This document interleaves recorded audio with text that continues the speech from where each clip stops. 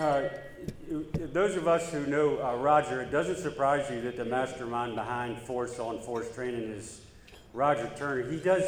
Roger does Force on Force training to get to work in the morning. This guy lives that kind of a life. It is really remarkable what you pulled off in the last year. Sitting next to me, you should know, is Vice Admiral Moran. You know why he's here? I didn't know. And I asked him, I said, what? He's here because your CNO asked him to be here.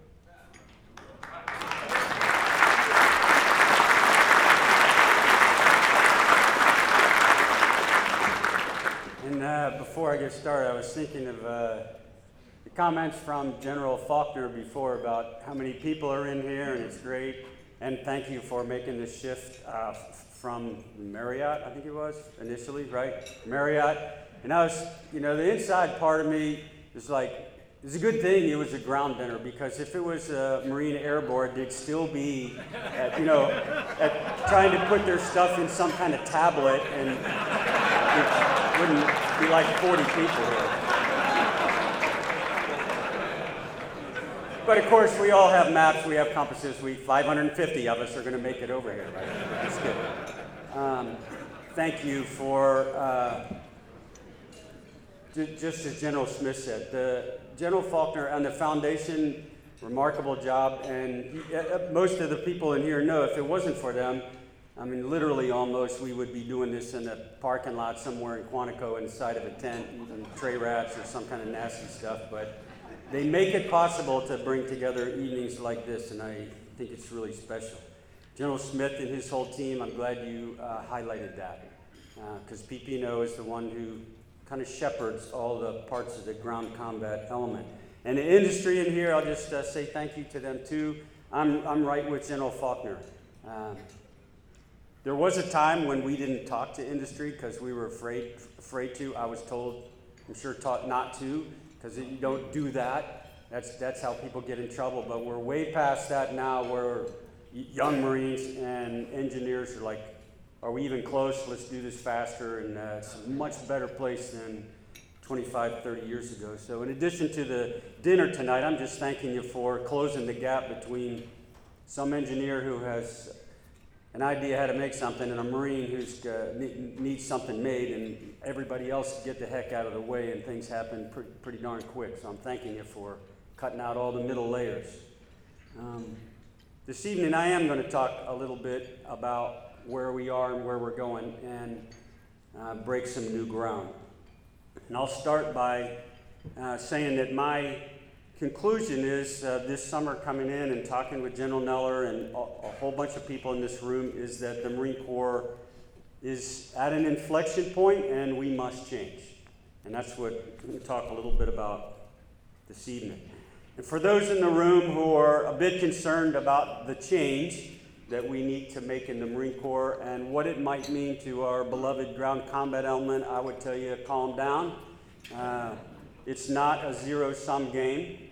We'll make the changes that we need to. We may need to get smaller. We are going to need to trim some parts of the Marine Corps that we've had for a long time, but are not a good fit for the future. All that we're used to doing. This is not the first time a Marine Corps has made some changes. But fundamentally, as General Smith tells us, we will remain an agile and a lethal force. That's what we do. And all of that undergirded by the tactical excellence that General Turner's making sure we get from the squad level all the way up. Those parts don't change. I think it is a great time to be a Marine. You should be excited, you should be motivated. Because nobody moves out like the Marine Corps. Nobody leans forward into change like we do. And everybody in this room knows that when there are big challenges, in addition to the challenges, there are always opportunities. And this is what Marines do best. It is a great time to be a Marine. We always lean forward. We sense it's time to change. We get in front and we stay in front. And that's what we're going to do for the next coming years. This summer, beginning in July, we started a threat-based force design effort, threat-based. At this stage in that, we're in the sort of latter part of the fourth quarter, where we have a 95% solution, and we're going through over and over and over again iteration of changing a couple of variables to make sure that against the threats we think we have to face, we have the structure right in our Marine Air Ground Task Force. So we're close. Tonight, I won't be able to share with you the details part of that, but I am going to share with you the logic behind it. And you will get a feel, I think, pretty quickly in the next few minutes of where we're going. I think the background, those of us in the room who are planners, you're gonna extract the framing part, the assumptions, the facts, the conclusions, all that stuff. We're gonna cover this evening, just in a bit of detail. First, let me say the beginning part of force design, why we need to redesign our Marine Corps. It is driven by China's pivot towards the sea. And that primary front, which they have opened up, is renewed great power competition, and you can add Russia, of course, to that equation. That combination has fundamentally transformed the operating environment in which the naval and the joint force must operate. Specifically, I think the Navy and the Marine Corps, and this is the hard part we got to come to grips with, really has to accept that presumptive sea control is no longer something that the United States can rely on. We will compete for it. And just as a reminder, presumptive sea control, our amphibious doctrine tells us that sea control, air superiority, necessities, right? They're prerequisites for success, along with surprise, along with dominance in the domains, and especially in spectrum. Put simply, in a sentence, my words, our naval forces today are not optimized for gray zone competition, and they are not optimized for conventional deterrence against a modern peer adversary. My conclusion. You know that China and Russia have carefully studied us for the past 18, 19, 20 years. They took good notes, fed that back into their systems, and built a force specifically designed to overmatch the United States. All that time, of course, the bulk of our focus was in the Middle East in a counterinsurgency effort. They were not detracted. They focused only on us. So for us then, staying ahead for us means we're going to have new concepts and new approaches from the sea services. And I'm going to talk largely tonight about both the Navy and the Marine Corps in order to compete and in order to deter our peer adversaries. This is going to require us to operate outside our traditional kind of comfort zone. And we're going to have to embrace a new way of operating, a new mindset that's in Admiral Gilday's, your CNO's term, integrated American sea power. That's where we must go. So here's a set of questions that we have wrestled with for the past 5, 6, 7 months. If that's true, then how can we leverage the various authorities and the capabilities of Navy, Marine Corps, Coast Guard, interagency? How can you integrate all of them to show adversaries a new look and complicate their decision cycle? How do we employ all of that strategy afloat together with allies and partners in direct contact with peer adversaries? And not just their conventional military, but their paramilitary as well. Like you know, in a gray zone sort of environment, they're flooding the zone. How do we win the information battle? How do we inform, influence all of the neighbors of actions like China's coercive efforts? How do we accomplish that? And all this I'm driving towards is we're going to have to rethink the way that we approach warfare to some degree. I think we have to be prepared, of course, all the time to respond to threats across the entire spectrum of conflict, given. But our first priority our first priority as a naval service has to be deterrence. Why? This is actually a pretty simple conclusion. Because the cost of competition, the cost of deterrence, will always be lower than the cost of a conflict in terms of blood and treasure both. We should be willing to pay the cost of deterrence, in other words. So this means that our Fleet Marine Forces, follow the logic train with me, the Fleet Marine Forces and the naval component must be able to operate inside the threats, the enemy's sensory and weapons engagement zones. That's where Marines are comfortable operating. It's how we can best support the naval force and the joint force and their scheme of maneuver. This is where your Marines belong, inside.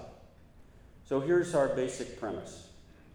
Our ability, this is a little bit complicated, but our ability to conduct sea control and sea denial operations, both from the sea and from key maritime terrain, is an essential naval capability in modern armed conflict. That's my premise. It's not a nice to have, it is essential. Particularly in close and confined seas. And when we use the term, you and me use the term sea control and sea denial, which the Navy has a doctrinal explanation for, you and me can translate it very simply into sinking ships, shooting down planes, killing enemy forces inside the area and stopping all other forces from coming in. It's pretty straightforward. That's what we do. So if that's the approach that I just laid out, what are the conclusions so far? I would offer to you three basic ones. First, the rise of peer competitors, and note I'm deliberately, intentionally not saying near peer. The rise of peer competitors means that warfare has undergone a paradigm shift that necessitates changes in the fundamental assumptions upon which the current force, the force we have this afternoon, is built.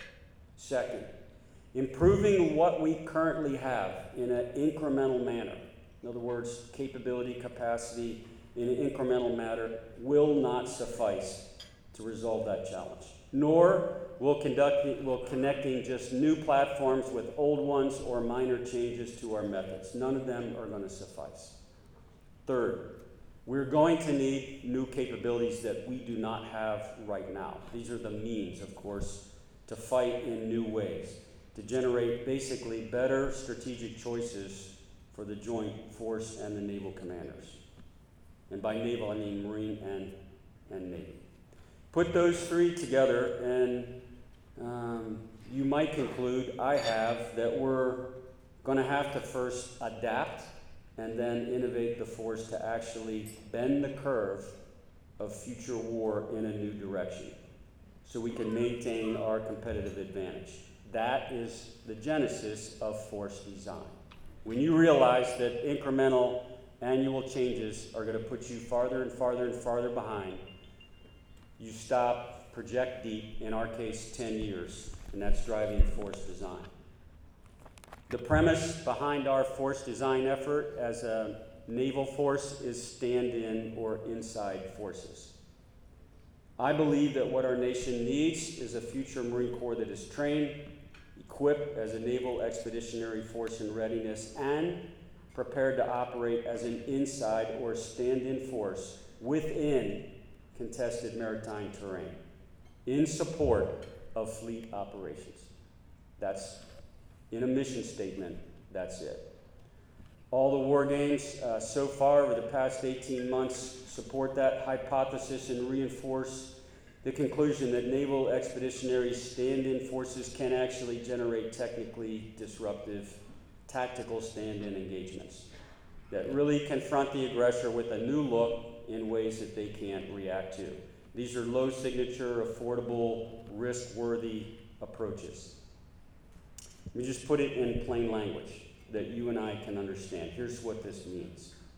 Our peer adversaries need to perceive a bunch of small, mobile Marine units in their backfield with low signatures, bad attitudes, and toolkits full of disruptive capabilities. That's what we have to generate. Inside, where they operate in their backfield. Basically, throw a wrench into their entire game plan. These are inside forces, again, and we're going to need the advantages of emerging new technologies to get there, to make it an integrated naval force, as CNO tells us, optimized to operate inside confined areas. That is the Marine Corps' sweet spot as a corps. That is our unique contribution to the joint force. Let me talk a little bit then about force design. And I'm going to use two terms which are used in the Pentagon, but outside may be foreign, and those are investments, or things we have to put our resources into, and divestments, things we have to reduce. The outcome of the war games so far and all of our modeling and simulation tells us that we're over-invested. We have excess of capabilities that are purpose-built for large-scale, conventional, land-borne operations. You and I, some of us, think Desert Shield, Desert Storm. We were built, ideally, for 1990. Tonight, I'm going to go through a few areas just to give you a flavor for where I think we're going to need to make some cuts, to make some reductions, to divest to some degree. Surge layer capability in our reserves and also in the maritime preposition force. Our focus, our primacy is as a contact to blunt force. We are the front lines. Manned anti-armor, ground and aviation platforms, manned ground transportation and associated, all the movement parts and capabilities of that. Traditional towed artillery that we can't, if we can't, modify for hypervelocity projectiles. Short-range mortar systems that lack the precision that we need, and they lack the lethality and range that we're going to need. Non-lethal short-range UAS. Excess equipment that we today maintain in admin storage. Vehicles, aircraft, systems that we either can't afford to procure or can't afford to sustain over the life of the system. Those are where we got to make some reductions.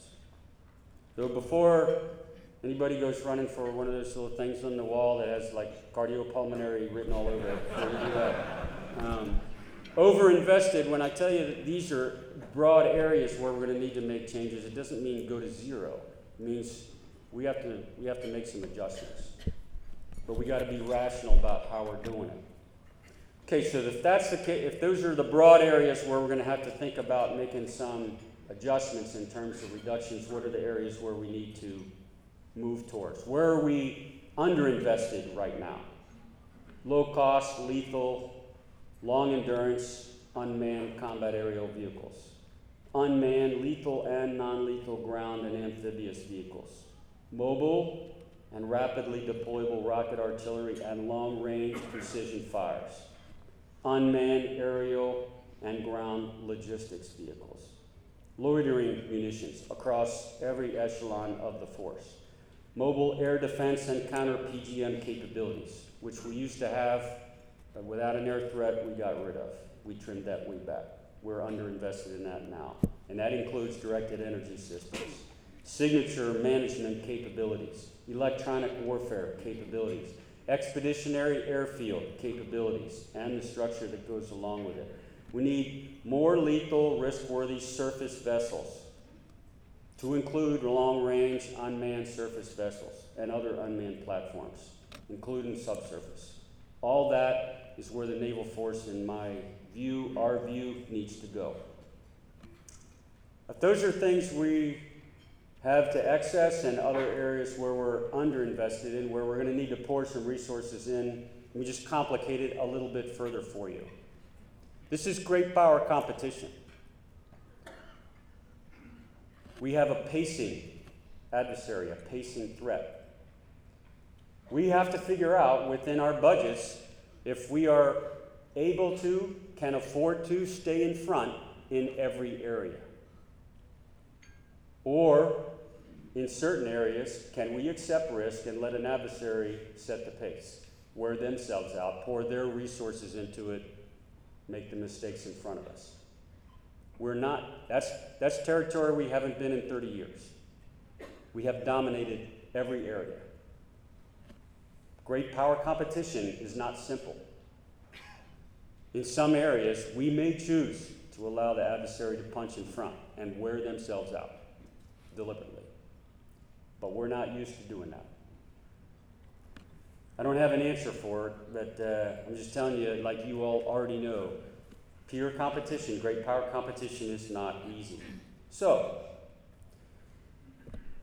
the incremental minor adjustments that I talked about to our current force, that would only allow our adversaries to open up a wider and wider and wider margin 5, 6, 7, 8 years from now and pass us. And that we will not allow to happen.